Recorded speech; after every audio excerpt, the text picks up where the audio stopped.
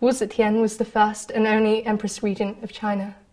Her memorial at the Tianling Mausoleum is blank. Wordless now.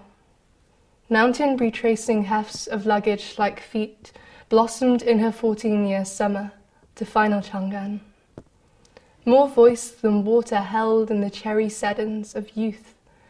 Wu breathes in tea and kinched waists like another vessel, her sky fastening back the past into doves. We look up, and beyond the fruit trees and spirit carvings thirsty drunk by war, gods fall as sleeping women, their bodies like Tian, a sky fillable with sour plums, red sashes, and the hot liquor of mouths.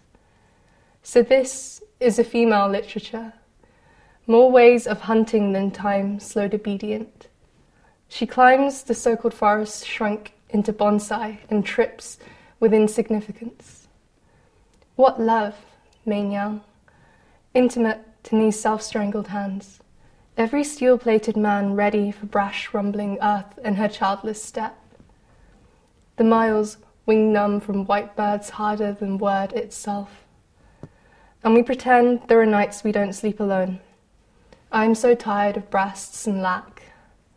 No beauty like family pulled false gradient, and the summer heating again these soft-boiled bones into another kind of dying. Breath, to mist her last inheritance, made stone an echoing Tian, Tian, Tian, until we turn our heads and walk away.